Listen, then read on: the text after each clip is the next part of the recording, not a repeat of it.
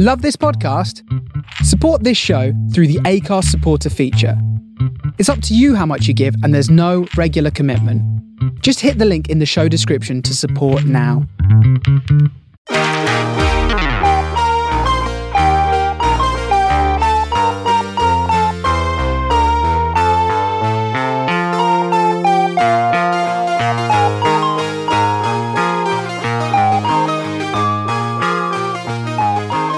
Welcome to Take It Away, the complete Paul McCartney Archive podcast. Welcome back to Take It Away, the complete Paul McCartney Archive podcast. Today we are talking about The Fireman, and there's a good reason for that. The last episode we did was Memory Almost Full. When Chris and I were talking about what we should do next, because there are is it Kisses on the Bottom? Are we doing new? What are we doing? There's a very clear McCartney album, and it is Electric Arguments, but it is technically an album by the group The Fireman. So instead of just diving headfirst into that album, Chris, what did we decide to do? Well, I think we want to do a roundup on Fireman and related projects. Right. So we're going to start all the way back. We're going to rewind a bit. Go back to 1993 when this whole thing started. And to kick that off, I have a quote from Paul about what the Fireman Project is about. And here it is. That's the whole point about the Fireman. It's very free. And also, it's an approach I'm interested in. The whole idea behind Sgt. Pepper's was to create a band, and we could pretend that we were that band and not the Beatles. So we made that record with that in mind, but it's very free. It's a very joyful way to record. Sometimes it can be pretty scary, but that's okay. And it's very quick, but I enjoy that process because it's exhilarating. So that's a quote from Paul. And I got to tell you, Chris, I feel the same way right now because there's so much material, and some of this material I sort of remember and I sort of took notes on. Right. So well, look, a lot of this it's either dance music or it's closely related to dance music. And a lot of it is, you might call it space out music. Yes. You kind of zone out to this stuff. And I'm the sort of person, if you present me with zone out music, I will indeed zone right the fuck out and not really hear it. And probably stop it because it becomes, music that's really repetitive becomes a little bit torturous for me. Right. That's just how I am. It's like someone scratching a spot on your knee and they just won't stop scratching that same spot. Right. Okay. That's how Who is I scratching experience your knee? Well, wouldn't that be annoying? Yes, I absolutely. Just pick the knee. Absolutely. Could be your cheek or your elbow. A little but the point is demon just scratching it would irritate your leg. you. Yeah. But listen, not everyone has that reaction to zone out, repetitive, drony music. Some people really enjoy it and really get into it. And I appreciate that. And I think that a lot of this is well done for what it is. But I'm going to be honest up front about how I feel about what it is, which is that this isn't my cup of tea, for the most part. Yes. And I remember avoiding a lot of these Fireman projects for a long time, hearing them and being like, okay, well, what is this exactly? I don't understand. And I would put it on and give up on it. Then in college, some of this type of music was being taught. So I went back to it and I'm like, well, it's not that interesting compared to what we're learning in class. I will say I successfully put on Strawberry Ocean's Ships, Forest, and Rushes on in my car in California, driving around early morning, late evening. And I got through the records. Like I made it all the way through. And there is a very clear progression that Paul and producer Youth go through. Yes, I agree. I just find it so fascinating that it ends up being Electric Arguments. Because I remember when that thing came out, I just did not expect this to happen. I had gone to live in New York and this album came out and I paid attention to it a bit, but I didn't realize at the time just how damn good it is. Yeah, Electric Arguments is quite different from the other two. Yes. Fireman albums. Yes. Well, parts of it are similar to the other two. Parts of it are similar to the best parts of the other two, I would say. And parts of it are, holy cow, Paul McCartney album. Yes. Yes. Really, the first half of it feels like, whoa, I remember hearing it in 2008, right on the heels of Memory Almost Full, which I really had liked, and just being like, what is going on here? Like, there's a secret Paul McCartney album? Yeah. I find it fascinating that he didn't just make it a McCartney album. I understand he wanted to give credit to Youth. Totally understand. And I kind of like this. I like that there are 3 of these Fireman projects. Yeah. With some bonuses here. And they lead up to just a great record of a loose, free-form, rocking at times, odd and bizarre at times. Some of that relaxing element you're talking about is introduced in Electric Arguments, but there are song structures, so you don't feel like you have somebody scratching the back of your neck with a hot poker, I guess. Right.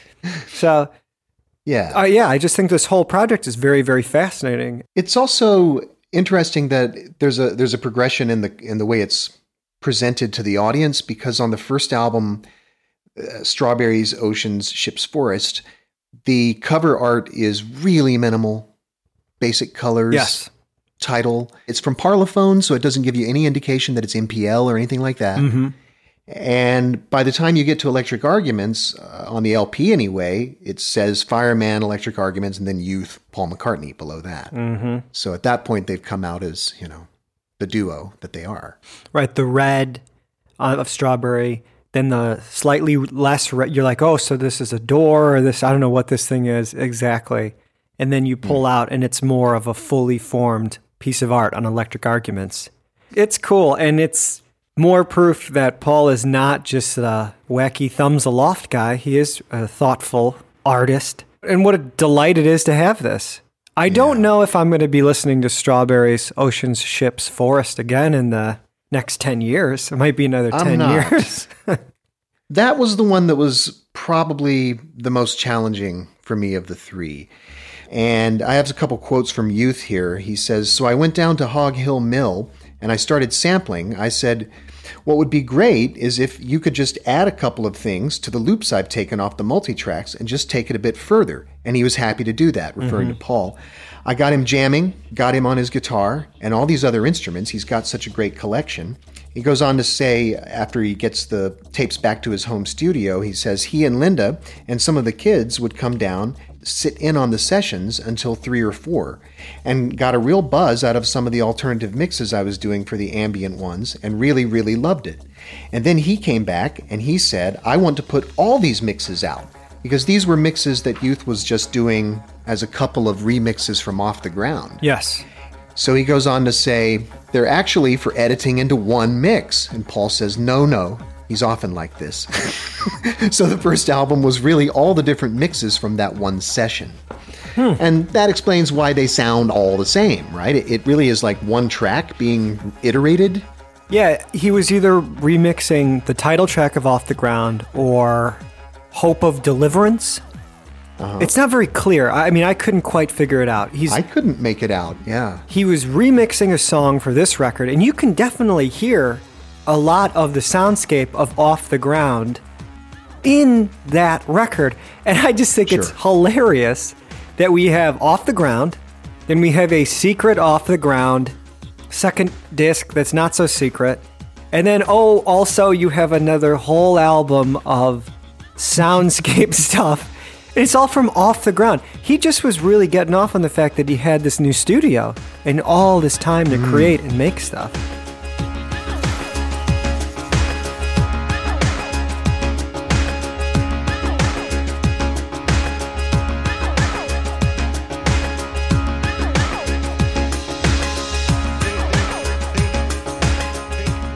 So, from what I understand, aside from Off the Ground, you have things from Back to the Egg, including parts of Reception and The Broadcast, then parts of a record by Sabrina, and I don't know this artist, called Boys, Boys, Boys, and then new material from Paul, which seems to me like guitars and drums, but who knows? It could be everything. You don't. Right. That's the whole point of this project. We don't really know. Well, as I was listening through this, it occurred to me that they were all in the same key and all at the same tempo, and that I could actually line them all up and play them simultaneously. So I'm going to do that for everyone right now. That I cannot wait to hear that.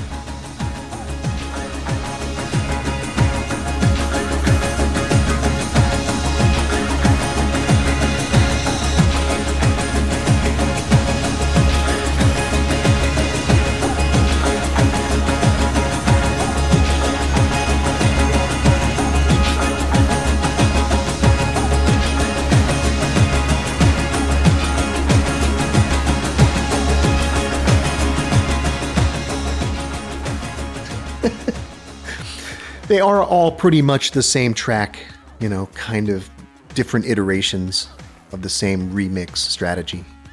So this thing was released November 15th, 93 in the UK on Parlophone, February 14th, 94 on Capitol. So quite a bit of time between the UK release and the US release. More than we've seen in Paul's career. The track Trans Spiritual Stomp was released as a 12-inch with Arizona Light Mix as the B-side.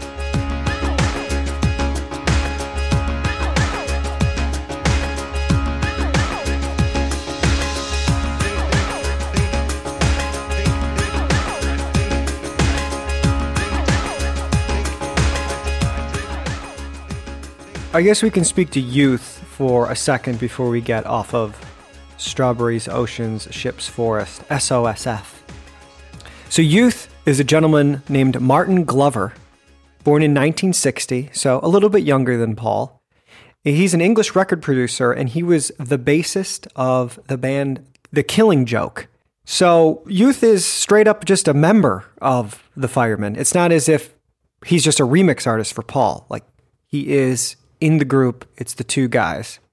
And I don't want the whole episode to sound like this, but I was digging into Youth's career, and I don't know nearly any of these artists that he's worked with or for, except for maybe Melanie C. of... Well, Crowded House. Crowded House, right. PM Dawn, I think, also. So this is British culture, dance / there's some metal. I guess Killing Joke was closer to a metal band. Uh-huh. These are English musicians. And from what I understand, this whole project was intended to just be released in the UK. It's like a British-facing music business thing. It reminds me a bit of the Thrillington concept that Paul had for Ram. Yeah, it is like that. Or Susie and the Red Stripes. Right. I have one quote here. So from Paul, the brief for me was that he, Youth, should only use stuff from our recordings because dance mixes often feature a kick drum sample or a James Brown snare drum sound, and as a consequence, the record ends up sounding a bit like someone else's. So I told Youth that I'd prefer any sound he might select to come off of our recordings, mainly Off the Ground. And maybe you touched on a bit of that in your quote before. That's it. Paul put this out, limited release in the UK. They didn't even mention Paul. Eventually, it was discovered that Paul was involved, and that was that. I have a bit of press, and this is the only real press I could find was even on Wikipedia. So a Melody Maker review, Michael Bonner writes, Paul McCartney has discovered dance music, and the results are as staggeringly brilliant as those that came from John Lydon's similar Road to Damascus-like conversion that year. This is 93. Truly, we live in an age of miracles. Okay. Eschewing the easy option of making a remix album, McCartney and his collaborator Youth have chosen to follow the likes of Brian Eno down a more experimental and cerebral path. They take a melody and with dexterous gene hopping through ambient trance and house, evolve a number of breathtaking variations. Like snowflakes, each song seems identical to the last, until closer inspection reveals that it has its own unique shape. Youth later said that had he realized at the time that McCartney was going to eventually release all 9 tracks as a single album, he would have varied the proceedings a bit more. So, to me, it sounds like one long song. Yeah, that's how it ends or up track, coming off, rather, yeah. Right. Yeah, and Paul, of course, had not suddenly discovered dance music, as we've demonstrated again and again on the show, going back at least into the 70s. He was experimenting with synthesizers and drum machines and, and doing dance music of all sorts. I mean, that is a bit of a pattern we are finding in his career at this point. The whole best since argument, and also the Paul has just done X when that's false. It's like, that's he what did he does. that 20 years ago. So Yeah.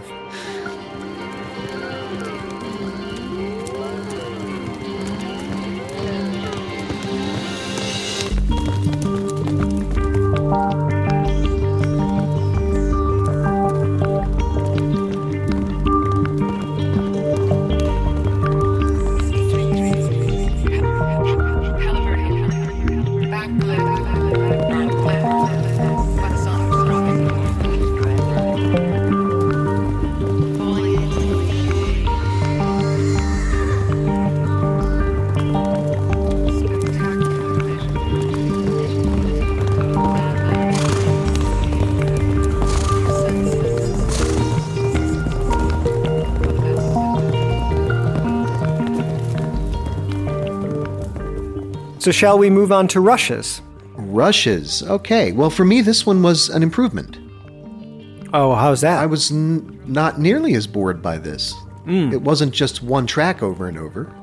And within the tracks, there's a lot of textural change. So, it's a bit hypnotic and repetitive for my tastes, but I thought this was much more engaging. Not engaging enough that I can point to a favorite track exactly. Yeah. But I did have a better experience listening through it. Well, I think I can. I like that Fluid one, the one with the woman moaning all over it. And maybe I'm just a creep, and I also dig the Palo Verde, which has that. Because here we go, we're getting... Okay, yeah, I did enjoy that one in particular. We're getting some lyrics. We're getting some Paul McCartney singing. And also the instrumentation on that. That's another one that had a lot of shifting texture stuff going on. Yeah.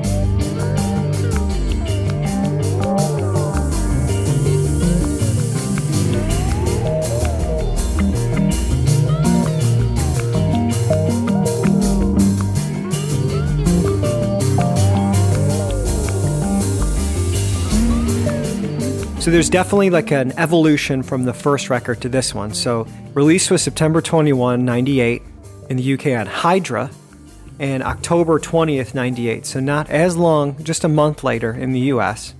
And it was released as a double vinyl. 2 12-inch singles were released, both mixes of the track Fluid. The first 12-inch, released on the same day, and this with the same name as the album, contains the tracks Fluid, Apple, Tree, Cinnabar, Amber. Was these titles are crazy. And an extended version of an album track titled Bison. That was just called Bison Long One. And then the second 12-inch was actually released in 1999 as a limited edition of 3000 titled Fluid. And it features, a few remixes. So Fluid, the Fluid Out of Body and Mind mix, Fluid Out of Body mix, and Fluid Out of Body with Sitar mix. Yeah. And Bison's on there. One more quick thing on those remixes. Yeah. Those Fluid remixes. I noticed that there's a group called Fluid, the Nitin Sawhney remixes. Yes, yes. That goes back to Nitin Sawhney from the last episode, who's, the producer who was involved in My Soul. Right. So interesting to see that come up again.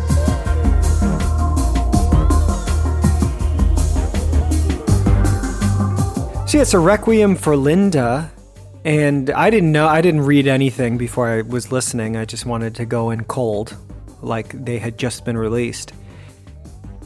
And I was like, horses, let me love you always. The most fascinating thing about this record for me, and maybe it is for you too, as bootleg and demo seekers, is that there are these tracks, Let Me Love You Always, which is an unreleased song, that's on the track Palo Verde, and then Hey Now, What Are You Looking at Me For? Unreleased track, like bits from that in Ora Vita, Bison, and 7 a.m. Oh, I liked Bison. Bison's actually. cool. Yeah, that was a standout track for me. Bison, yeah. Bison, the one where Paul's on drums and Youth is playing the bass and they're just killing it. Yeah.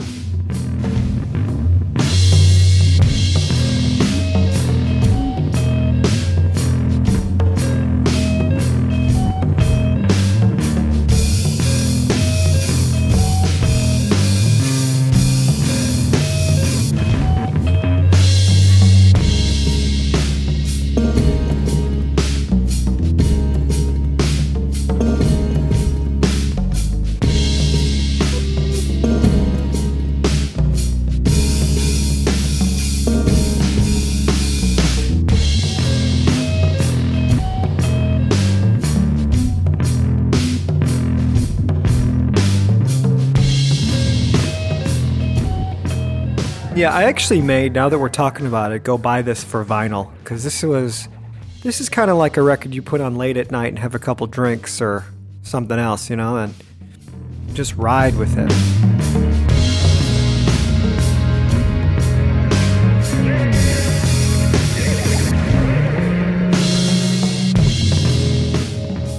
Paul's actually playing these tracks. Like, this is not off the ground, or what era would that be? This isn't like Paul taking the best bits of Flaming Pie and trying to work them into rushes. Yeah, when is this? This is 98, so this is around the time of Flaming Pie. Right after Flaming Pie, right? Or simultaneous? So Linda was not gone yet. And from what I had read, Youth was saying Paul would come and would be working on this, and he could tell he was working through something. And that's why he calls it the Requiem for Linda, because you have the horses on it. You have all of these little bits of songs, him talking about letting me love you always. You got some real good performances from him. It's a tribute to Linda near the end of her life. Mm-hmm. So it's definitely 98, 97, this type of era. Mm-hmm. Yeah, it makes sense. It's a lot. But there's a main theme. Watercolor guitars is like the main theme of the record. It sneaks in and out of things. You have a couple singles. You have a whole ton of remixes. Then apparently there were 2 other tracks, Plum Jam and Through the Marshes, which would have been included but were cut from the record. Couldn't find any press really on this one either. It was better received than the last record, but it kind of popped up and disappeared.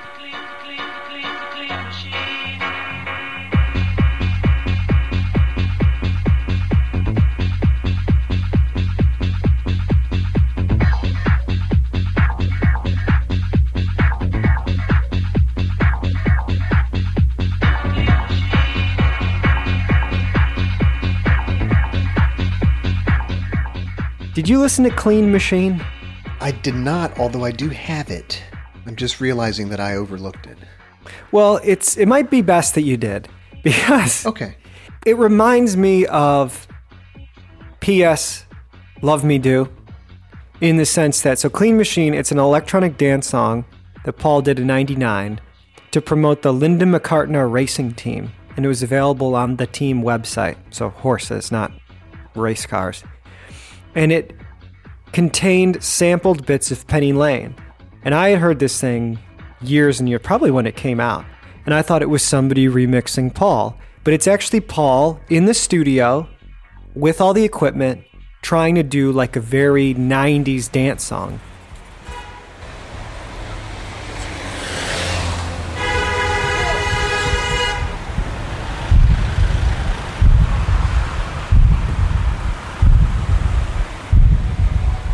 Made up that you keep coming back all the time.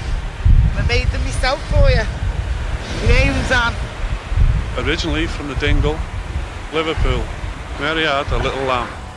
One of only 3. Kind of an outside project. Good luck. She comes from Liverpool. She comes from Liverpool. Who are you looking at? Back in the pool.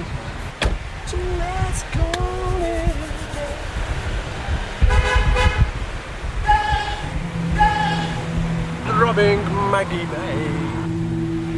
Hit the nurse. Let it go! Let it go!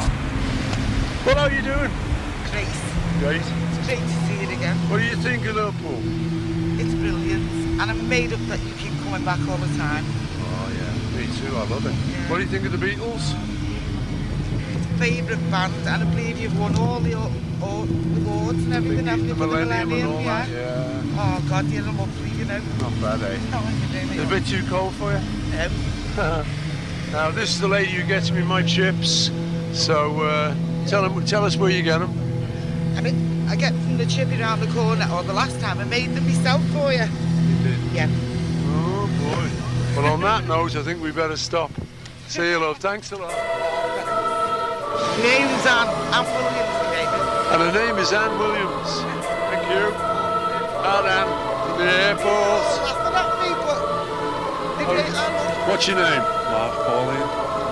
Yeah, where are you from? Originally from the Dingle. lives in Egworth now, but I live out near Chester now.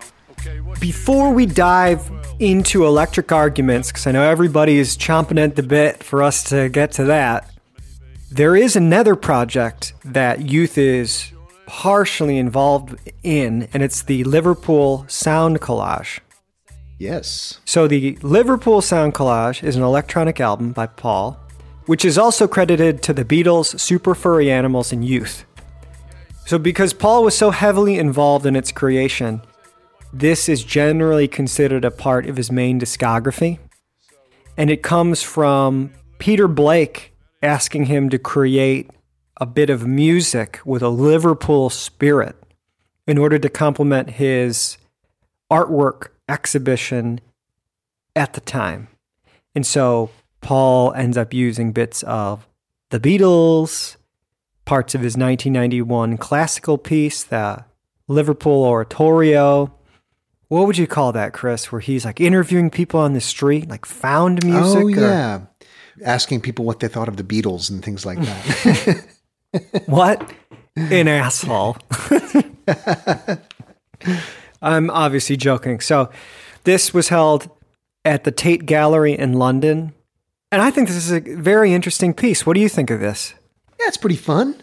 There are parts of it that I like a great deal and parts of it that become a bit, again, monotonous to me. Mm-hmm. I actually like it best when the drums and bass and stuff aren't there. Right. Those are the parts that I find a little bit more ordinary sounding. And then the other parts with the interview snippets and the Beatles studio talk, that's kind of cool. You hear John singing Mr. Moonlight, and you hear them talking a little bit from the Think for Yourself sessions. Right. Sounds like they're singing some ideas to each other, maybe. It's interesting. And all those. Yeah, that's right. Yeah, that's right. Plastic Beetle, Peter Blake 2000, Real Gone Dub Made and Manifest in the Vortex of the Eternal Now. That's our youth track. The one where Paul asks, yes. What do you think of the Beatles? Then Made Up and Free Now. And Free Now, for what it is and for what it's worth, that's just my take on it. Yeah, it's pretty fun. Yeah. And so it wasn't until, I guess, it wasn't until 2017 it was revealed the chorus of Free Now was taken from take 9 of the title track from Sgt. Pepper. I feel it, I feel it, I feel it, oh baby now I feel it, I feel it, I feel it, baby, free now, gotta be free now, gotta be free now, gotta be. Don't think that. I think it'll probably be another day singing it. Yeah, I just heard it then, that was nice. Yeah, and what you could do with the bits where you can't get it because you haven't got enough breath, you can just stop. Just take over, yeah.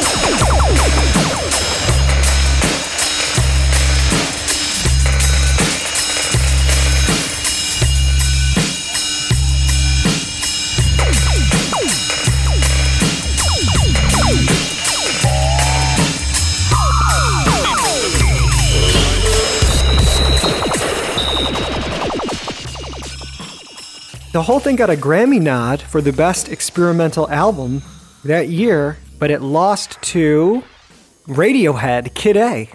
Well, it seems that people in Paul's orbit are doing well. Yes.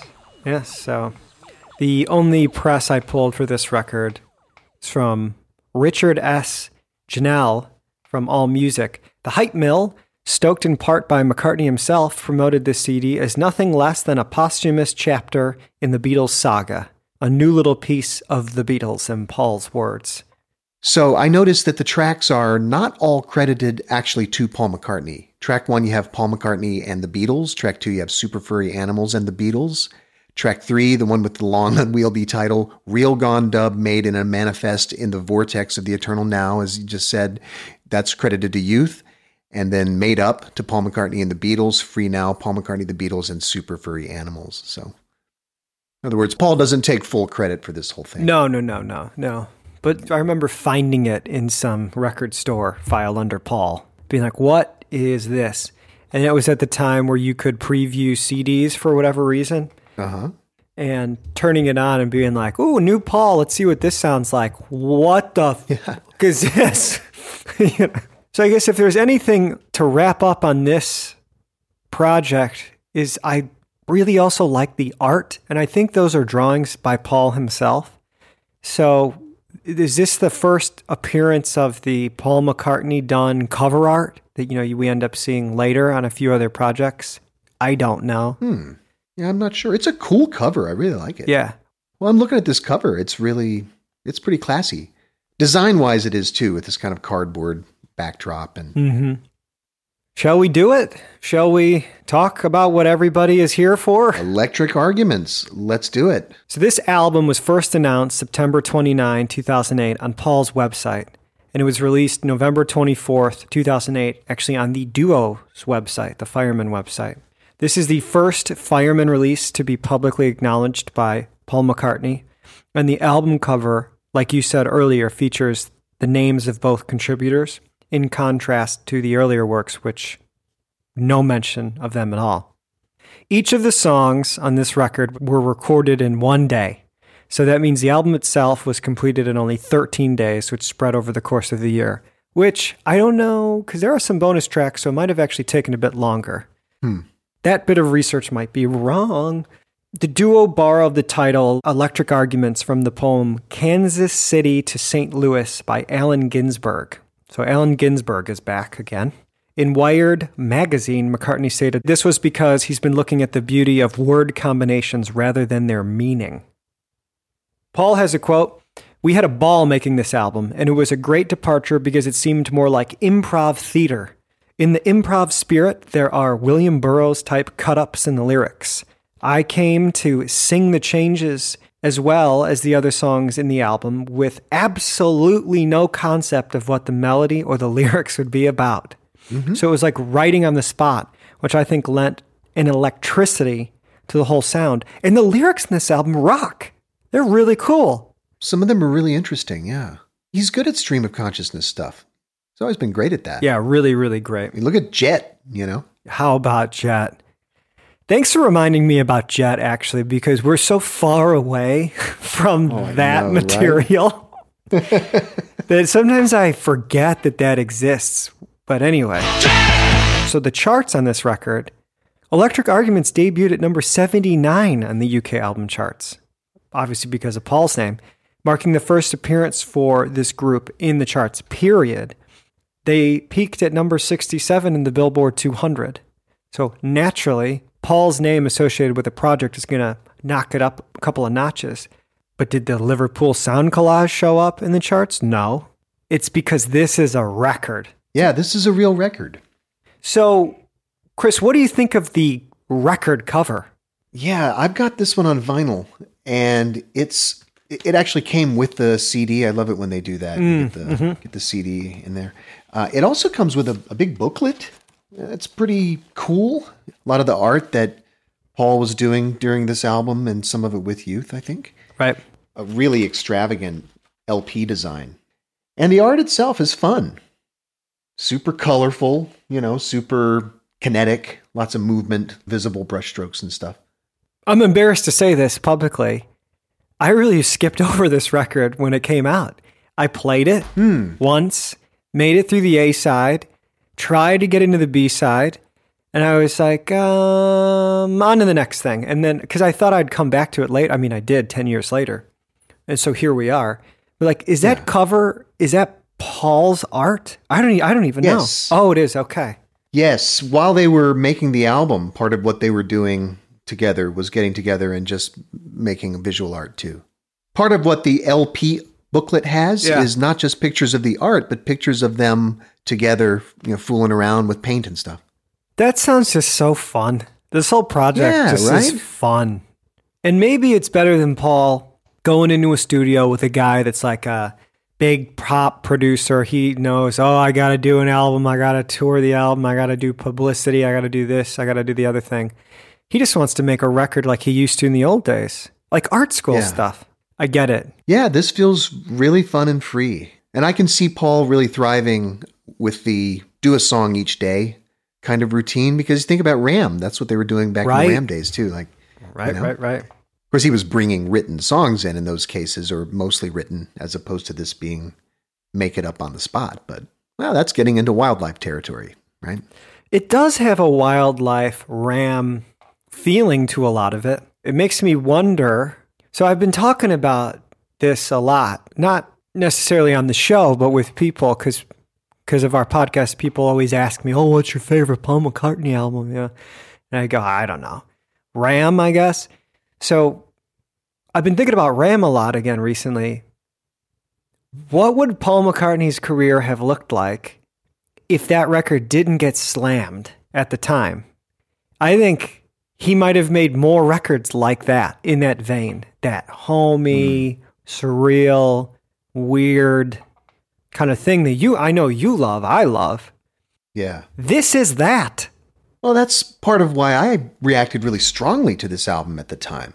And I remember not being able to get anyone to talk to me about it, including you. Yeah, because I skipped over it. I hold my hand up, man. I guess I thought I must be hearing something no one else was hearing, because it just seemed no one else was very excited about it. Although it did get some good reviews, as we'll see. But I remember just thinking, well, there must be some quirky reason that I like this.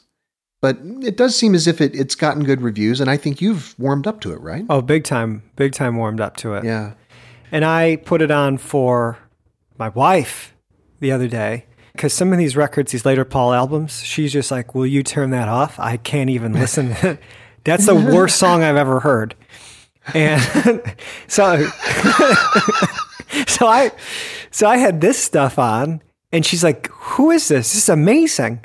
And I said, who do you think it is? And she's like, is it McCartney? Yep. She's like, why didn't he do more of this? Yeah. And I go, I don't know. I'm not sure. Now, I would point out that for me, this album, I love the first half of it. And as you continue into the second half, it becomes quite monotonous. So it kind of peters out for me. Yeah. This one. Mm-hmm. At some point, I notice I'm not paying much attention anymore. That happens right around halfway. I would say for me, it's like lifelong passion, where I go, okay. And then the rest of those songs, more or less, are like the same kind of meditation. Right. Which is cool. But yeah, like Sun is Shining and Light from Your Lighthouse and Highway. I mean, those are very distinct records in my memory. Exactly. I mean, the thing about that first half is that it sounds nothing like The Fireman, so maybe we're missing the whole freaking point. But, right, exactly. We're liking the things that sound the most like a Paul album and the least like the previous Fireman stuff. Yeah. But at the same time, I feel I can hear that the Fireman aesthetic and that Youth's production aesthetic is really lending a lot to this material. Mm-hmm. Because a lot of what I'm liking about this first half, it's not that the songwriting is so clever or anything like that. In fact, we'll get into it in a bit. I'll go ahead and say that one thing that's fun about this album to me is the fact that although I'm very enthusiastic about the first half of this album, it violates all my little prohibitions on what I would normally like. And I love it when that happens, when something that isn't doing what I would normally like or need to have happen in a record, it ends up winning me over anyway. People have gleaned what I'm into by now from listening to the show. And I tend to get bored with songs that are just a few chords or that are just simple chords or that are repetitive. Mm-hmm. Well, this is a whole album of stuff that's what I just said, and yet I really dig it. And I think I dig it largely because of how it sounds and feels in this case. Exactly, and yeah. I think some of that has to be on Youth, has to be on Martin Glover. So you're definitely right. He brings a lot to this record. And then it got me thinking, how many collaborators does Paul rely on like this over this big of a span of time mean, you had the Beatles, and then the Beatles broke up naturally. You had Denny, you had Linda, but he's married to Linda.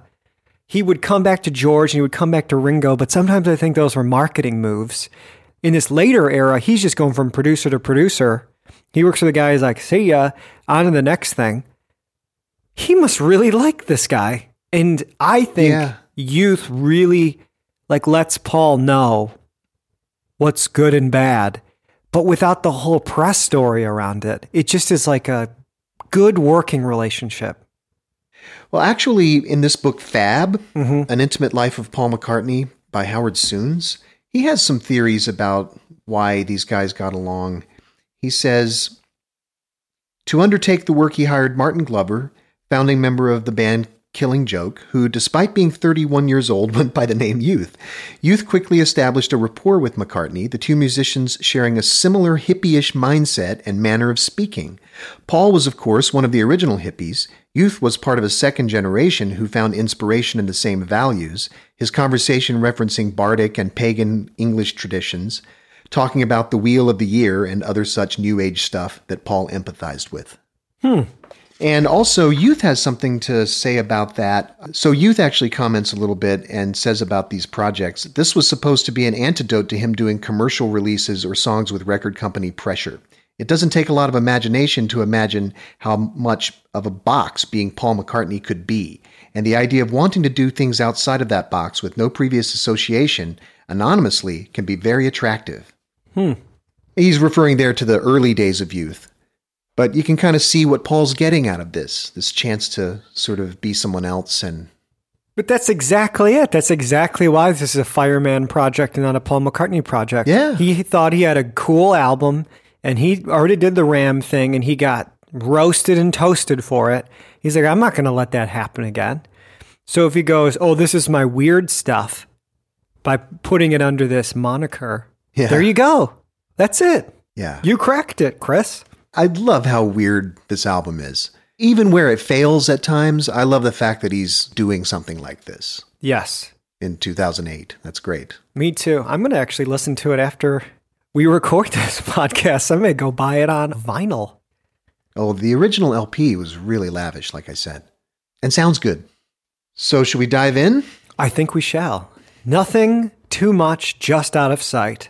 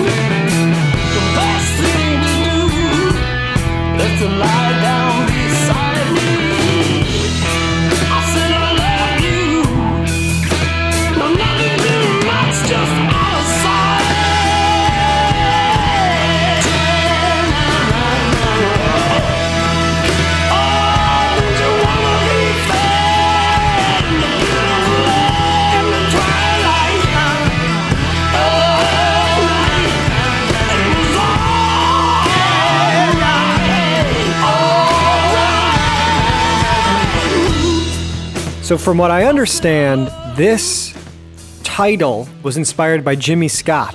That's the Obla-Di Obla-Da guy. Paul was inspired by this phrase, has the title, and then I guess Paul and Youth were pulling phrases out of random poetry books to create the lyrics. Again, sounds like a good time. It does sound like a really good time.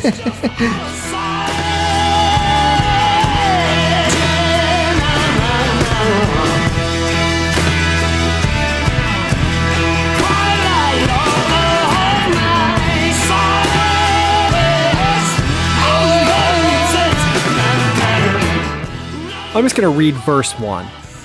Nothing too much, just out of sight.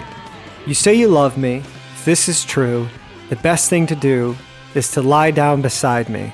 I said I love you. Well, nothing too much, just out of sight. Oh, don't you want to be fair? When you went away in the twilight, it was all right. It was all right. All right? I love that. I love that shit, man. He's just making it up. He's just but it doesn't have that chopping broccoli thing to it. It's cool. No, that's true. You know? Yeah, it's got that kind of improvised vocal thing. Yeah, really cool. This song really rocks. And distorted harmonica, man, it sounds, and the vocals are also quite distorted. And he's really singing in a pretty raw way here. Really, really is, yes. I think there's a line later in the song. He's like, I was ready to test with the white of your ribs. That's right, yeah. What? Yes! Yes! That is just good stuff. And we have gotten a lot of criticism, which I actually welcome warmly, about how like particular we are about lyrics. But isn't that half of the songwriting process? They're there, and we look at them. They're there to look at. A big part of what a song is, yeah. We've also been very generous with some really wacky lyrics. So I think we balance it out. Yeah. Don't you think as just a rock record, this is about as raw as anything he does, at least since 2000? Yes. There is this still rocking, raw element that Paul brings out that he doesn't bring out enough, in my opinion. And I mean, this is up there with some of his best rockers, period.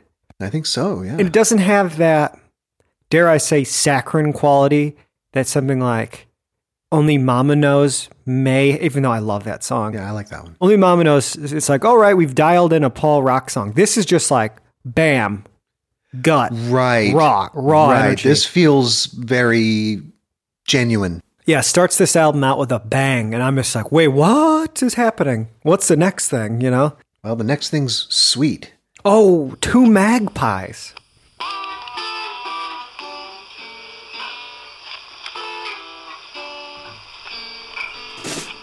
I saw two magpies, a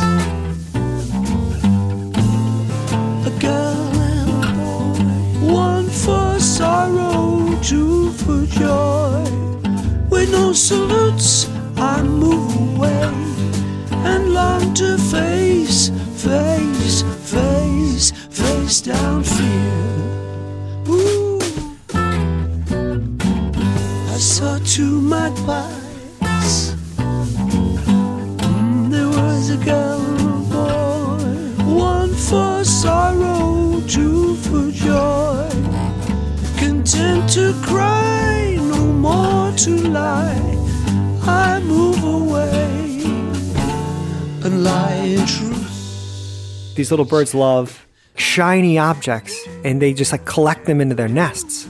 So sometimes like a magpie's nest will just have all these like little bits of metal or fur or like bedazzlements. And exactly. And so Two Magpies, I just think this is a cool title.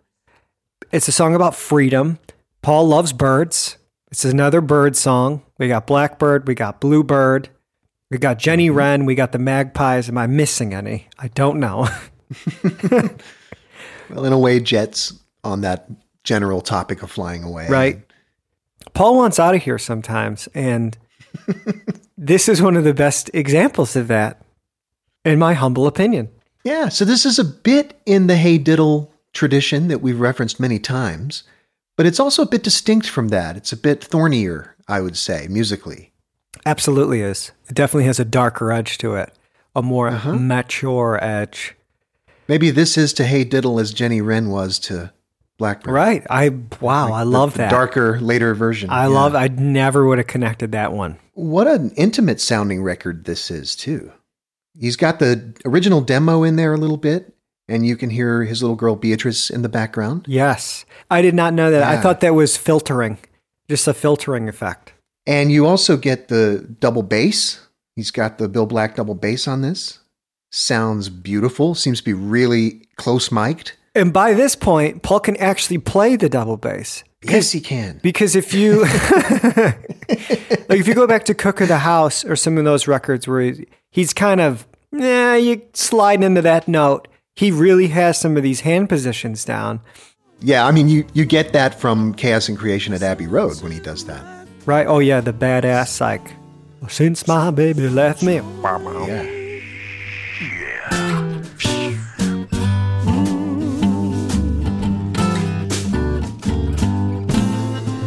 content to cry, no more to lie, in truth with you, to face down fear, content to cry, no more to lie, no more to lie, and face down fear. Excellent vocal on this track, too. Mm-hmm. He's right in there in his head voice. Sometimes in his head voice, he's a little gravelly. And that, to me, is always a weird sound when you're in head voice singing lightly, but there's a bunch of gravel on it. Mm-hmm. But here, it's quite smooth. He sounds good. I love the counting. 1 for sorrow, 2 for joy. And then the next chorus, he's 1 for sorrow, 2 for joy, 3 for a girl, 4 for a boy. I saw 2 magpies. Queenie Eye, where he takes like British schoolyard nursery rhyme, whatever the hell those things are, and he like weaves them into songs. And he's doing that a bit here. Not that I'm saying this is one of those. I don't think it's that. But it's cool. It's not like forced or pushed into some pop song. It just sounds like some song from either a million years ago or from recently that he just kind of picked up, dusted off, and played. I think that's what makes it so cool. There's just kind of a casualness to it. And I really think it's youth that brings that out in Paul. The more we're talking about this album right now, the more I hope we get another Fireman album. Or just more Paul, like this. Right? A youth-produced Paul McCartney record. Like the sunflame in the morning, feel the quiet, feel the thunder. Oh, every ladder leads to heaven. Colored pencils, draw the picture. See the change, oh, as you're sleeping. Feel the quiet in the thunder. See the change, oh, no other. Feel the quiet in the thunder, like the sunflame in the morning. Feel the quiet, feel the thunder. Oh, every ladder leads to heaven. Colored pencils, draw the picture. Sing your praises. So that brings us to Sing the Changes. Yes. Track 3. Single from the record and just a great song. I remember seeing him play this, actually, on tour. He basically played it on tour from 2008 until 2012, like when this came out until 2012. I don't know if he's played it recently, but yeah, I saw it live too. It was rocking. Yeah, it was really cool. And I was, one of the few people excited to hear it. But I remembered everyone else going to the bathroom. I'm like, yeah, play the new stuff, man. Play the new stuff. Give me that new Paul, Fireman. Yeah, I really enjoy this track. And this is one of several tracks on here. Let's see. It's this one and Sun is Shining, maybe a little bit Lifelong Passion, maybe a little bit Is This Love, that remind me a lot of something like Astral Weeks by Van Morrison. Right. And I think I'm liking these for the same reason that I like that. That yes, it's droney, but it's really got an amazing sound and a beautiful energy to it. And I don't mind staying in this place for a little while. Right. As with Astral Weeks. And he also is sort of saying interesting things. And of course, with Astral Weeks, you've got a real band. But here, Paul expertly creating an ensemble all by himself.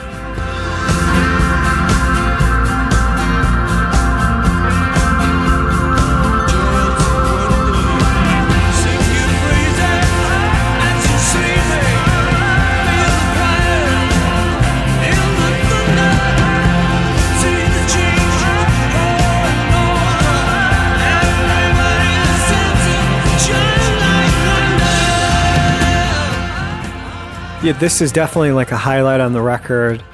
I don't have really anything bad to say about it whatsoever. Stream of consciousness lyrics. I like how he repeats himself a bit in the lyrics because they really are coming out of the top of his head. It's almost just like, like a big chorus or something, like a chant or a mantra or however you want to phrase it. It's hypnotizing in the way that the first Fireman album is not, where it kind of grabs you and you're paying attention to it and it takes you down a road and you just want more and more of it, whereas maybe that first record you kind of put on in the background. So, seems as if Paul made some use of his newfound mandolin skills on this record too. Yeah. I don't hear it all that prominently, but it is one of the instruments here. Yeah, I like Paul and the mandolin are like instruments that he doesn't understand. Yeah, definitely. Oh, he's a total inspiration that way. Yeah, pick it up. Play the thing. I figured it out. The funny weird chord. And it's like, that weird chord I think is just a minor chord, Paul, or like a minor niner or something like that. Yeah, the sense of childlike wonder, I think that's a good image. Sing the changes, just a cool phrase. Like a lot of these, like you were saying before, the old hippie stuff, they spoke the same way. Feel the quiet in the thunder, like the sun playing in the morning. Hippie stuff, because it's against such a compelling background instrumentation. I can't get enough. I like what Parasi says. Surely a hit, if only it had been issued in the 70s. Okay, yeah. I ride on the white wind, high over the sand. I follow the bluebird, I follow the winds. I glide on a green leaf, not asking for more. I follow the white wind, I glide on a green leaf. That leads us to the next track, Traveling Light. Traveling Light. This is the first song they recorded. So I guess Youth runs a record label called Butterfly that puts out sea shanty records, which that is amazing, and I need to get some of those immediately. And so that was the inspiration, I guess. Youth had left one of his CDs for Paul. Traveling Light came out of it. I fly through the blue sky to wherever you land.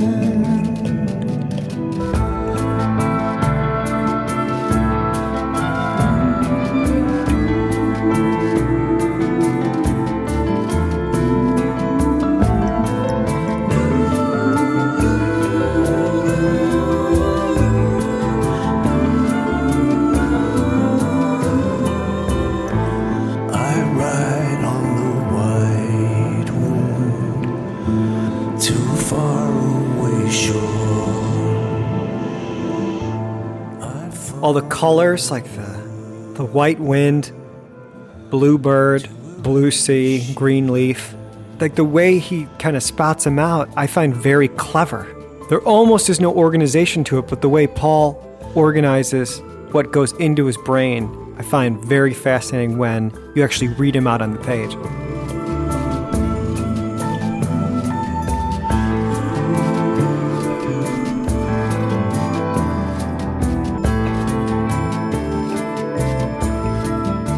So I hate to do this every time he records a triple meter song in a minor key, but it makes me think of Don't Let It Bring Me Down. And I think I could be forgiven, what with the flute on this and the mellotron. Not that there's a mellotron on London Town, but you know, that kind of retro vibe. Doesn't Don't Let It Bring Me Down have a sea shanty feeling to it as well? Yeah, for sure. Yeah. Well, literally recorded on a boat, yeah. It better sound like a sea shanty. A few of those do. The Denny Lane tracks do too on London Town. Mm-hmm, mm-hmm. I don't mind a sea shanty is what I'm saying to you, Mercer, man. No, I'm digging it. Yeah. So on the LP, that actually is the end of side one, but this is one of those LPs where it's a double LP of a CD, so these aren't real sides. No. At any rate, you would flip it over at this point on the LP to get to Highway.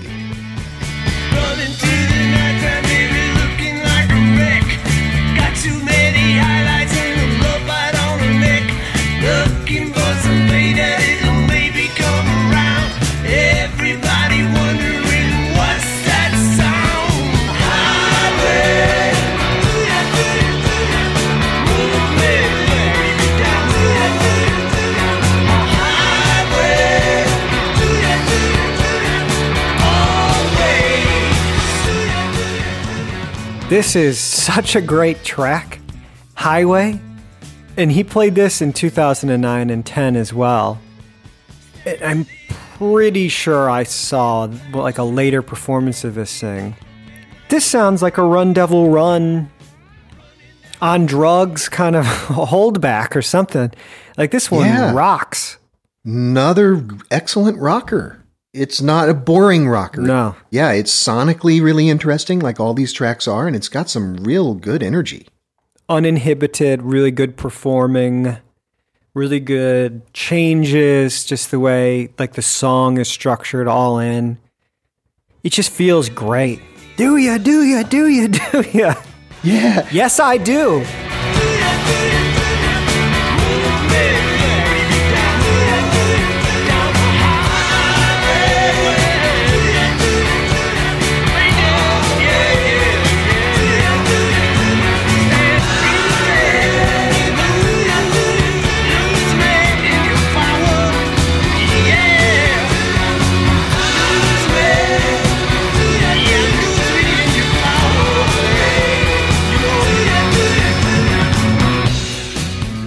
Maybe it is Run Devil Run the last time we heard a straight rock number with this kind of energy from him. Yeah, I know we touched on Run Devil Run, and we talk about Paul's voice a lot, which, hey, I mean, that is also part of the recording, part of the song. Sometimes he just gets into this groove where all of the instrument is working, and it just comes out crystal clear. And it's a lot to do with him not thinking about it. This whole project, from what we've gone over, is him not thinking about it. He's just going for it. Running through the nighttime and looking like a wreck. Got too many highlights and a love bite on her neck. Looking for some pay daddies who maybe come around. Everybody's wondering, what's that sound? It's in the moment. It's refreshing. It's quick. It hits you right between the eyes. It's great. And again, feels like a real band. Right. Some of these I even thought, for whatever reason, the first time I heard them, like, this has got to be like the touring group. But nope. Paul, just killing it. He's on quite a streak with this multi-instrumentalist thing. I mean, he's been doing this for several albums in a row now. Yeah. Seems to really be in a groove with just laying everything down himself. When the sky is filled up with storms and heavy rain, and trouble starts sliding across your mind, it's hard for me to see which road I've gotta take. I know I need to find a way to leave it all behind. Let's shine on, let's shine on. Let the light from your lighthouse shine on me. Let's shine on, yeah, let's shine on.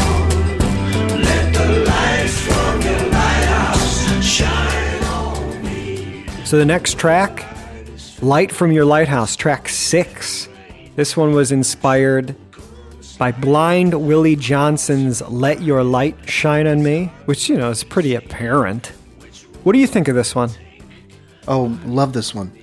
I love it entirely because of how wacky the record is. Right. The song is, as we said, pretty much traditional, pretty straightforward. But man, has he made a strange arrangement of it. Again, an octave doubling thing, but this time he's almost doing like a frog character with that low voice. Yeah.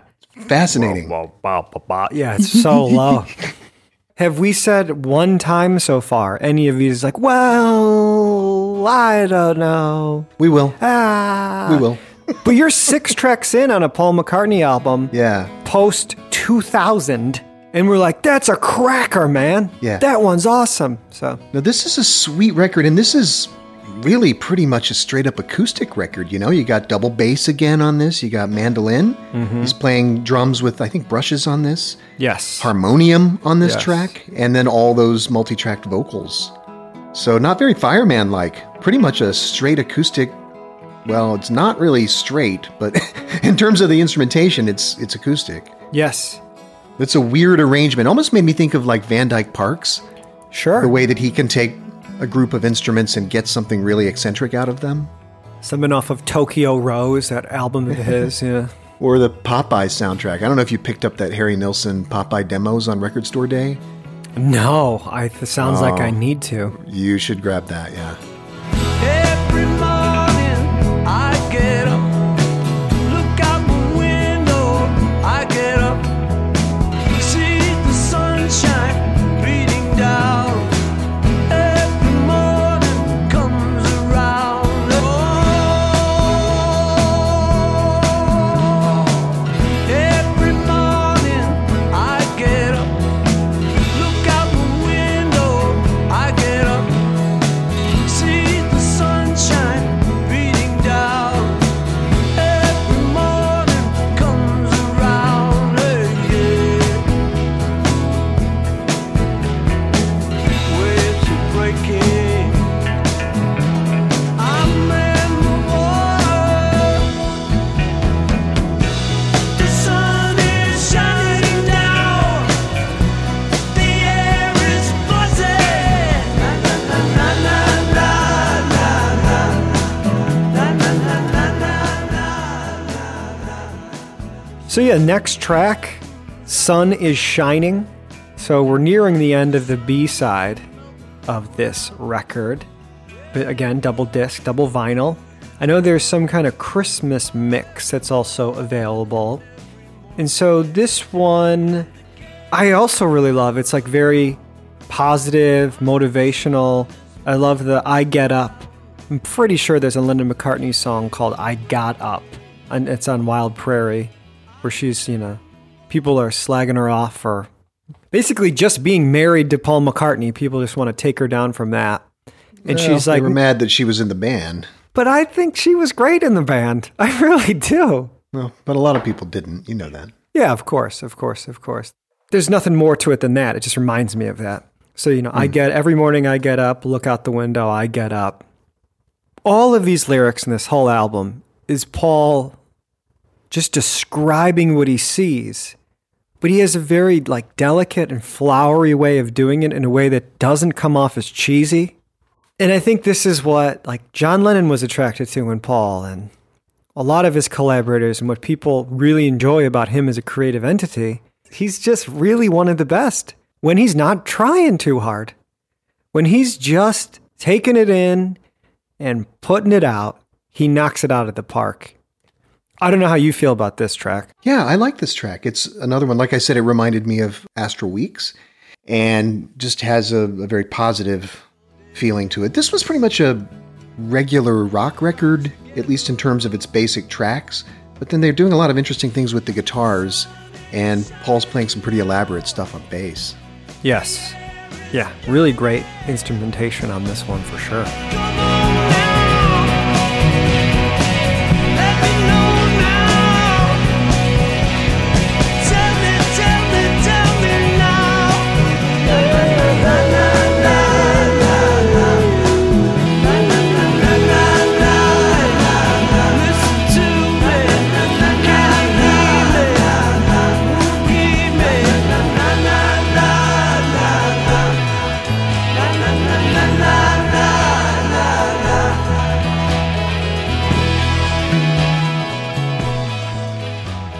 So the next one, the actual final track on the B-side, is Dance Till We're High. This was another single off the record. And I actually did not take any notes on it, but I know that I really like it. And this is kind of where I start to slide into the, what song are we talking about again? Era of the record, where it's yeah, this one sounds kind of like that one, and this one, but it doesn't mean I don't like it. Yeah, it's very much in the vein of Sun is Shining and Sing the Changes. And again, it's a sort of a basic rock band, but he's doing some things like the Tubular Bells, which those just sound great. This is the closest thing to like a Paul McCartney pop song on the album to me. Mm-hmm. Bells will ring out for our love, and he's playing the Tubular Bells with it, and that's like a little break, sort of. So it's almost structured like an old-fashioned McCartney hit type thing. Yeah, I definitely hear that for sure. I guess maybe it didn't scan to me quite the same way because of the arrangement. The arrangements definitely are left of what he does. Yeah, Yeah, this is another one that has this huge sounding, it just has this enormous soundscape, almost cinematic quality to it. Yeah. I think that's Youth bringing all kinds of interesting, effects to this big instrumentation. It's a pretty big arrangement. Winter's coming, soon be here. If we knew what it meant, we would take care. Snow's falling, first snowfall. If we knew what it meant, we would take care. We would dance, light up the sky with your message, fly with your message. Bells will ring out for our love. We'll do it, we'll do it tonight. Sing till we fly together, dance till we're high together, dance till we're high together. Then you get out the second LP of this set. First song is Lifelong Passion. And here's where I start to zone out a little bit.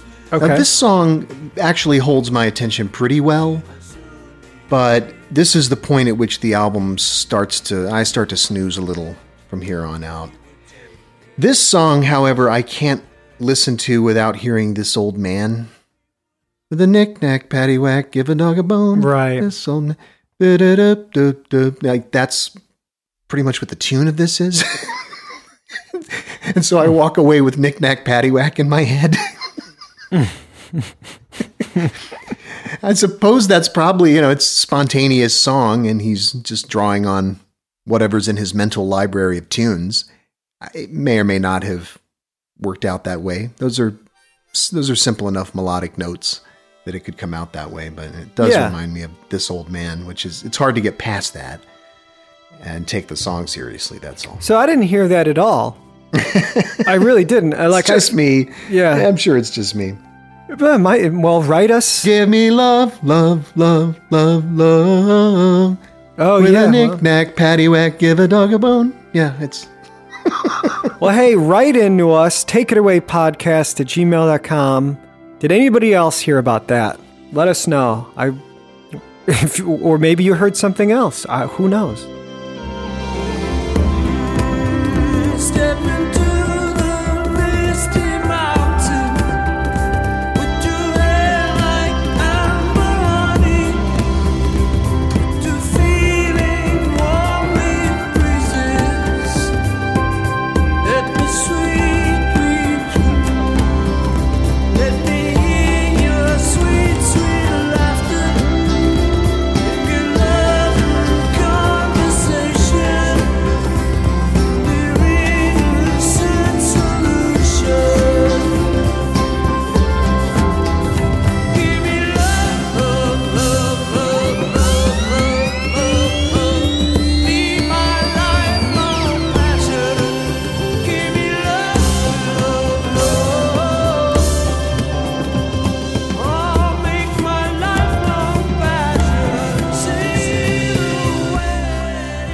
Well, it's a fun record, and you've got harmonium again on this one, and a claveline, which is the little melodic instrument on Baby You're a Rich Man. I do love that little instrument. That reed thing that Lennon is just riffing on. Yeah, it's fun.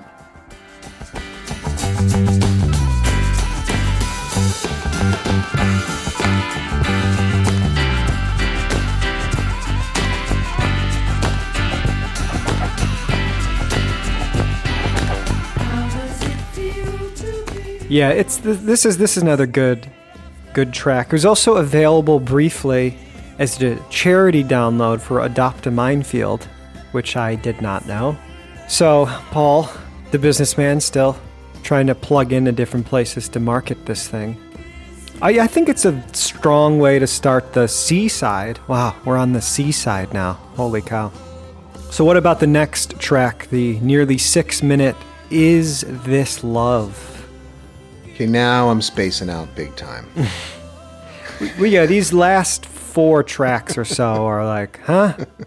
Not that they're bad. I'm not saying they're bad. They're at the end of the record, I believe, for a reason, where they're more of what we saw initially with the Fireman project. Well, this one's okay, and I probably enjoy Is This Love more than much of what's on Rush's, for example. Right. So I am finding some things to like about it. It's another beautiful production, beautiful arrangement. Flute, vibraphone. Like the swallow in my face, flow to me, home to me. I dig that. Like he's, swallow, face, bird could be the action. A lot of what I love about Paul's lyrics is when he does the double or the triple entendre, or he leaves something ambiguous so you can kind of create your own image or pivot the image in your mind. And I find that a lot here when I'm reading the lyrics and when I'm listening to the music. And that's what's so exciting about maybe some of these. And it was even more so on this listen where it was like really rediscovering. Forget rediscovering, discovering. I was like, holy cow. I've never really sat down and listened to Is This Love by Paul McCartney. If somebody had said that was the title, I'd be like, no, it's not.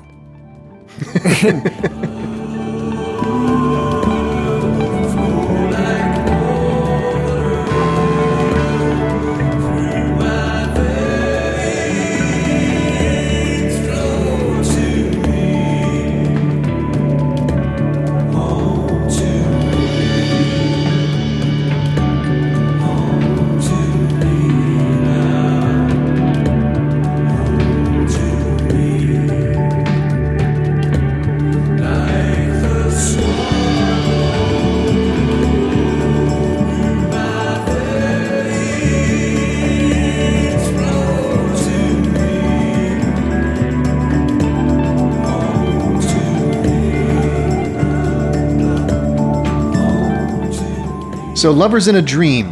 Now this one I just plain dislike. Okay. Because of the disco groove, because of the pounding bass drum and that kind of EDM vibe that it has. I really don't like it. Okay. I don't think I remember not liking it. It has nearly no words in it, and that's right. It's just kind of like a vibe track. I think he's using to close out the C side of the album. Fair enough. I just find things like that boring. And I don't like that dance music feeling that it has. Cheap sounding dance music underneath. It's almost unnecessary. You could take the beats out and just have the ambient track. Right.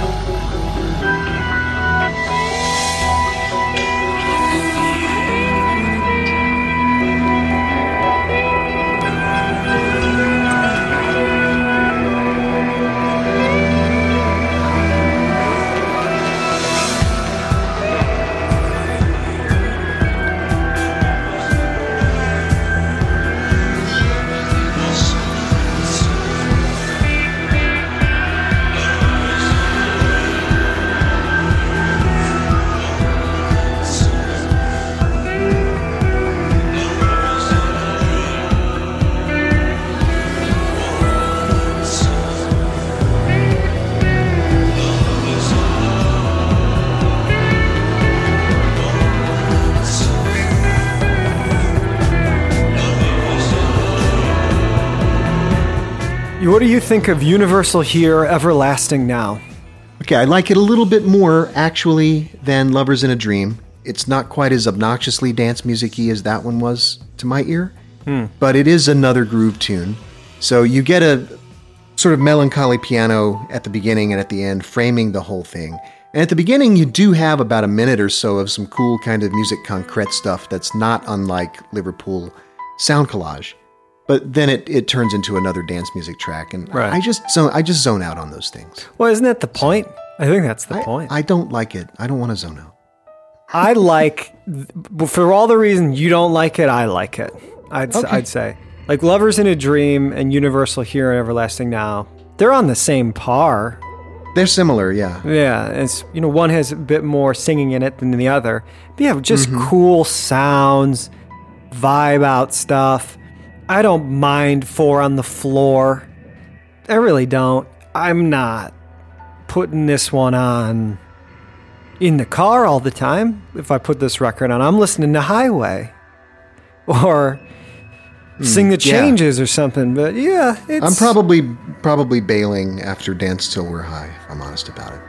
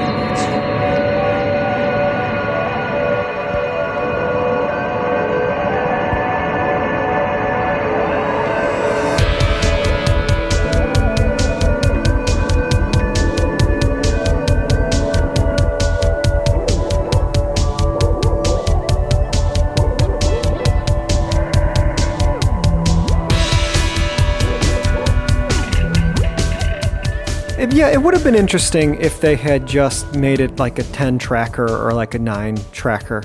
Something simple, and then maybe a deluxe edition later. Because, yeah, there is a lot of overlap. But that leads us to the final track on the official release, Don't Stop Running.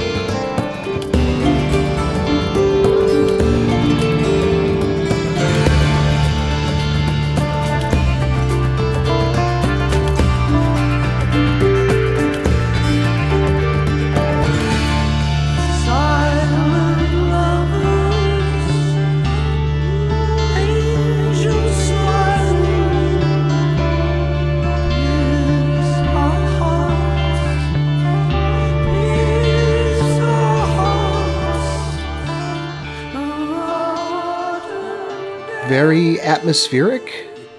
Reminds me a little bit of rock band film music. Like when a rock band does the score for a movie. Yes. It sounds a little like that. What do you think of this one? I like the groove. I like the drumming and the bass line on it. We are in this part of the record where it's not really songs anymore. It's more of the original version of what the Fireman was about. Exactly. We're really back to the Fireman. And you're he's kind of swinging back. So it'd be interesting if the next record he does kind of starts with that and then ends with songs or is entirely instrumental, or maybe he never does another one. I'm not sure. Really good stuff. Really great album. If you were really only talking about 3 tracks near the end being iffy to you, we have a solid Paul McCartney album on our hands. Well, but those few tracks constitute a big chunk of the album. This reminds me a little bit of what is that Todd Rundgren album? Healing? Yes. Where half the album is synthesizer stuff and the other half's like a Rundgren album? Yes. Healing from 1981. Yeah. Ooh, I'm gonna put this on today too.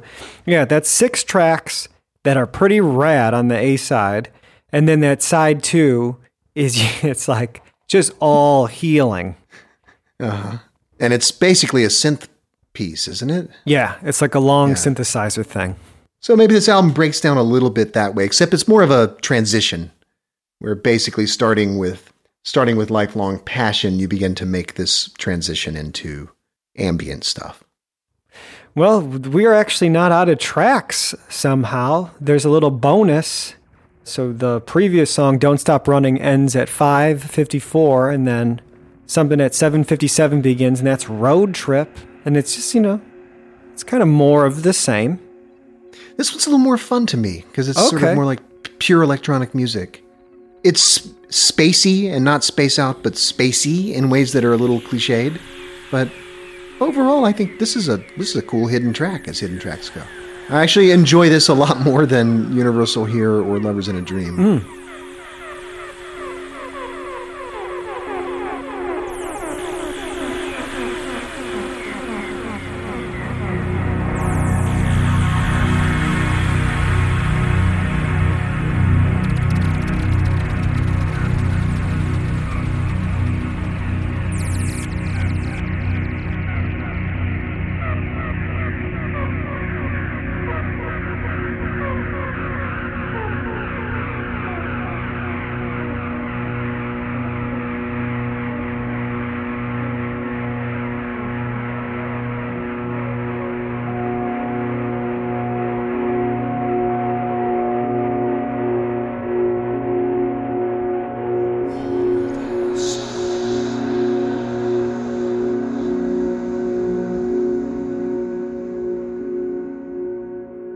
So the final track, or on iTunes at least, it's an iTunes bonus track, is Saw Ain Ambient A Cappella, a remix of Lifelong Passion, which is minus the drums and the bass.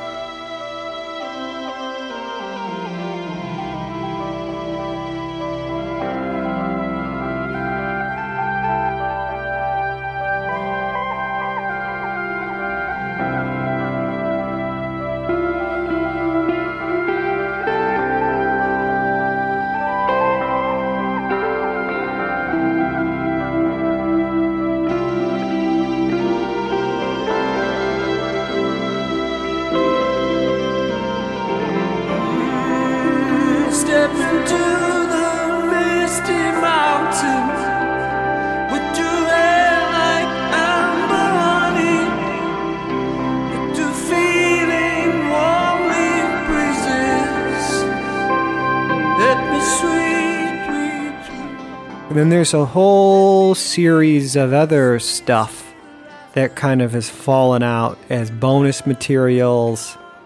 There's some multi-tracks, so I'll go down these. Is This Love? Solstice Ambient A Cappella. And that thing is 15 minutes long. Traveling Light, that's an instrumental. Don't Stop Running, Wickerman Ambient Dub, 12 minutes. So some of this stuff just reworked. Sing the Changes, Morning Mist instrumental dub. Sun is Shining, Equinox instrumental.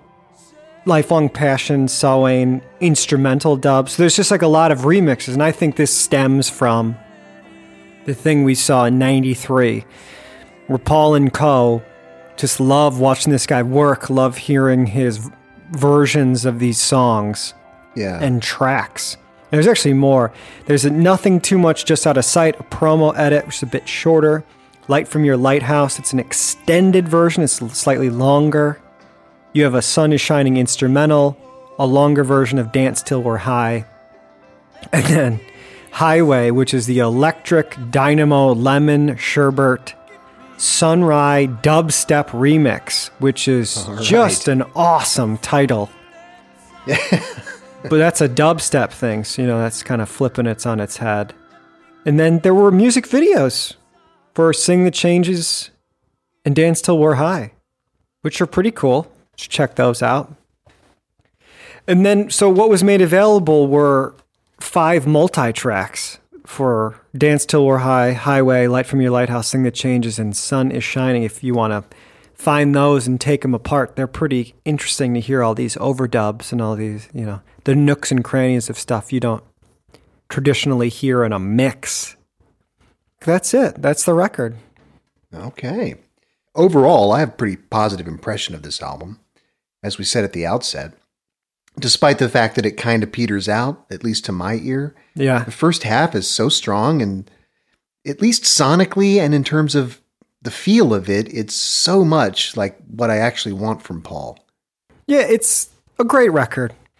I'm glad I was forced to revisit it for our podcast, because I really don't know if I would have gotten back to it. There's so much music to listen to. You're like, oh, well, yeah, I guess I'll get to that in a second.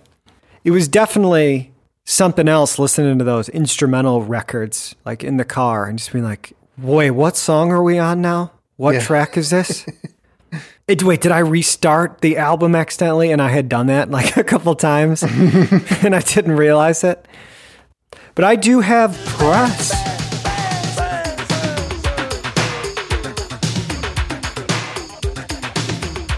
So, Stephen Thomas Erlewine from AllMusic writes, there are more twists and turns, more textures than on any other McCartney album in the last 20 years, and if it's a little messy, so be it. It's better to have Paul letting it all hang out instead of hanging back. There you go. That's what you've been saying. Succinct. LA Times, Randy Lewis, November 24th, 2008. It has the feeling of yet another attempt to alter the latter-day public perception of McCartney as the square Beatle. McCartney's bottomless well of melody ensures that none of it gets too far afield, even as the songs turn more amorphous as the album unfolds. The pair wraps things up with Don't Stop Running, a haunting, minimalist rocker in which Paul McCartney repeats the title phrase as if a mantra to himself, not to get caught up in the past, which is what we just saw with Memory Almost Full. This is definitely on his mind. Rolling Stone called the album the ex-Beatles' headiest music in years. Alex McPherson of The Guardian described the album as heavily labored hack work. Oh my goodness. He said of the track, nothing too much just out of sight. This has been pegged by the more excitable tabloids as a hate rant against McCartney's ex-wife.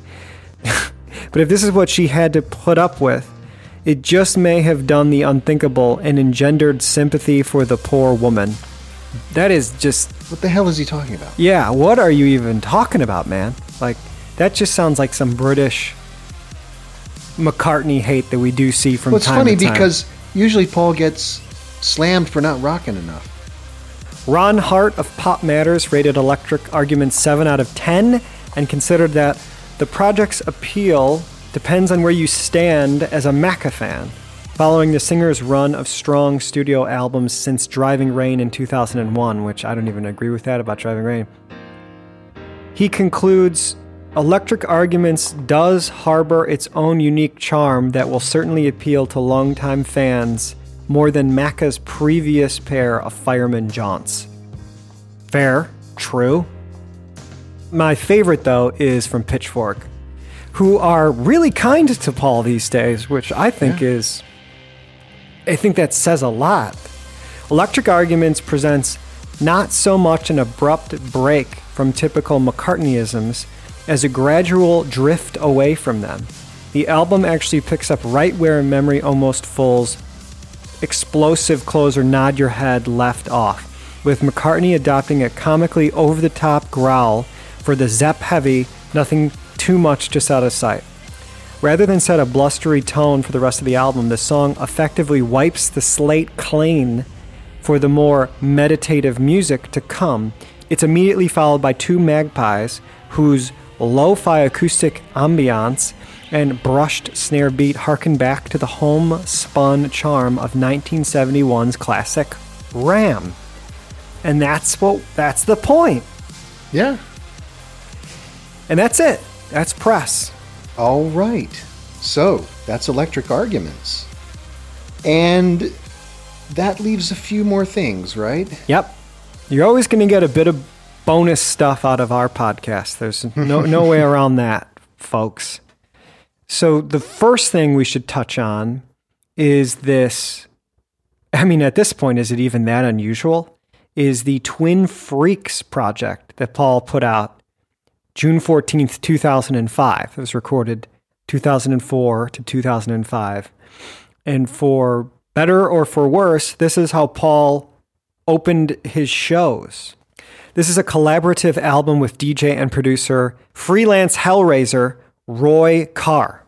He was an artist that became famous for mashing up popular music around this time.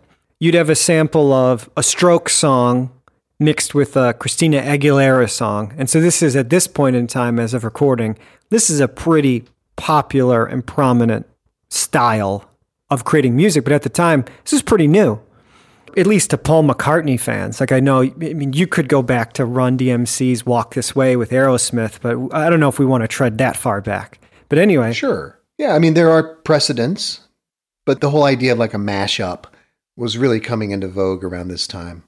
Yes. And so all of these versions were made, and you'd go to a Paul McCartney show, and Paul McCartney's remix songs would open for Paul McCartney.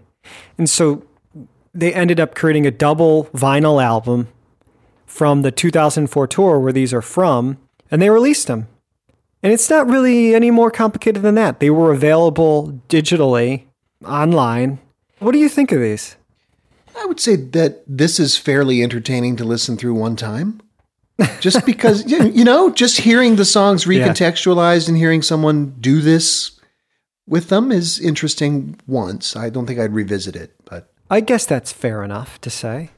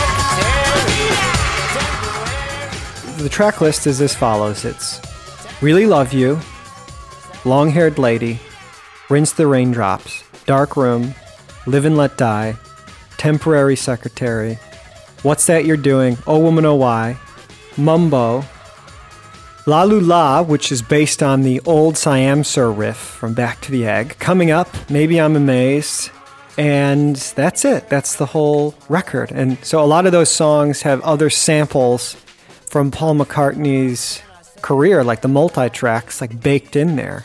And I think it's worth it to check this record out to just hear some of McCartney's songs superimposed. It's fun music. And there's actually, believe it or not, a whole other disc of this stuff that has gotten out since then.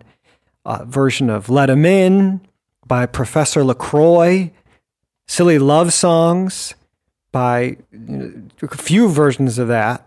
A radio edit of Really Love You, because that was actually Really Love You and What's That You're Doing were released as singles. Let 'Em In, Different Gear mix, Good Night Tonight, Coming Up, Linus Loves mix. No More Lonely Nights is done, Silly Love Songs is done, Temporary Secretary.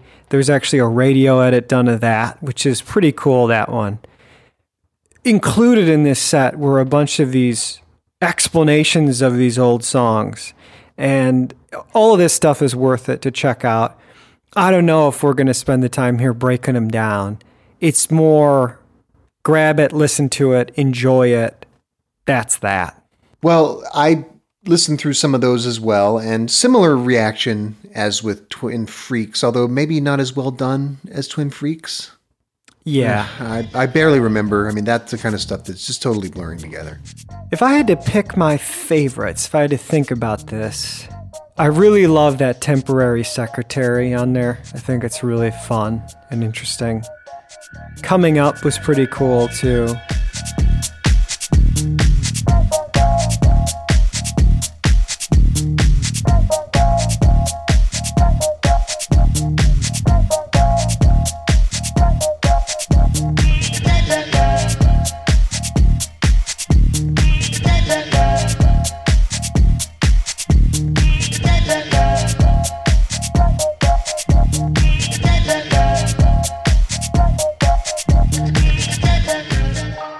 From there, we jump all the way to 2013. There's a track called Out of Sight that Youth is also involved with the Italian artist Sir Bob Cornelius Rifo, whose one-man show goes by the name The Bloody Beetroots. So this is a track you should check out. It is very much 2013 dance music. And it just goes to show that Paul is still experimenting, still getting himself out there, still just like pushing the boundaries of what he's doing. And he's still working with youth. It comes 5 years after the Electric Arguments project. And take it for what it is. All right. Is that it? That's it. We made it. Wow. Yeah, that was a big episode for a side topic like this, you know? Yeah, it was. And there's a lot of material to go through. You should write us an email about it. That's takeitawaypodcast@gmail.com. Let us know what your favorite tracks are. Keep following us on Facebook. Join our Facebook group, which, really is starting to do some numbers. And yeah, just reach out. We love joining you guys in on this conversation. And I think this podcast was made for episodes like this, right? Yeah, pretty much. Any final thoughts before we leave everybody today? Well, I thought it was important to cover this material because dabbling in electronic music and in dance music, as we said earlier, is something Paul's always done. I mean, this goes not only back to McCartney 2, but really predates that. There's some stuff from the London Town era that's a lot like that. That's right. And even Night Out is a bit of a precedent for all of that. Right. So this kind of work has deep roots in McCartney's catalog, and it seems well worth covering this. And, I enjoyed hearing some of this. I don't know how much I'll revisit it, as we both said at times, but Electric Arguments really stands up for me as a solid late McCartney entry. It's a great album, and I'm glad we did it. Thanks for making me revisit this stuff. So we'll go out, as always, with a little preview of our next episode. Thank you. If you ask her how it's done, she won't know. It's like trying to catch the sun on the water. She tries to explain, then it happens again. Everybody's looking at her. She's got everybody talking about her. She's good. She's kind, she's so refined. But me, I'm losing my mind. Our theme music is Martha, My Dear by John Lennon and Paul McCartney, realized by Ryan Brady. Take It Away, the complete Paul McCartney Archive podcast, is powered by Pippa.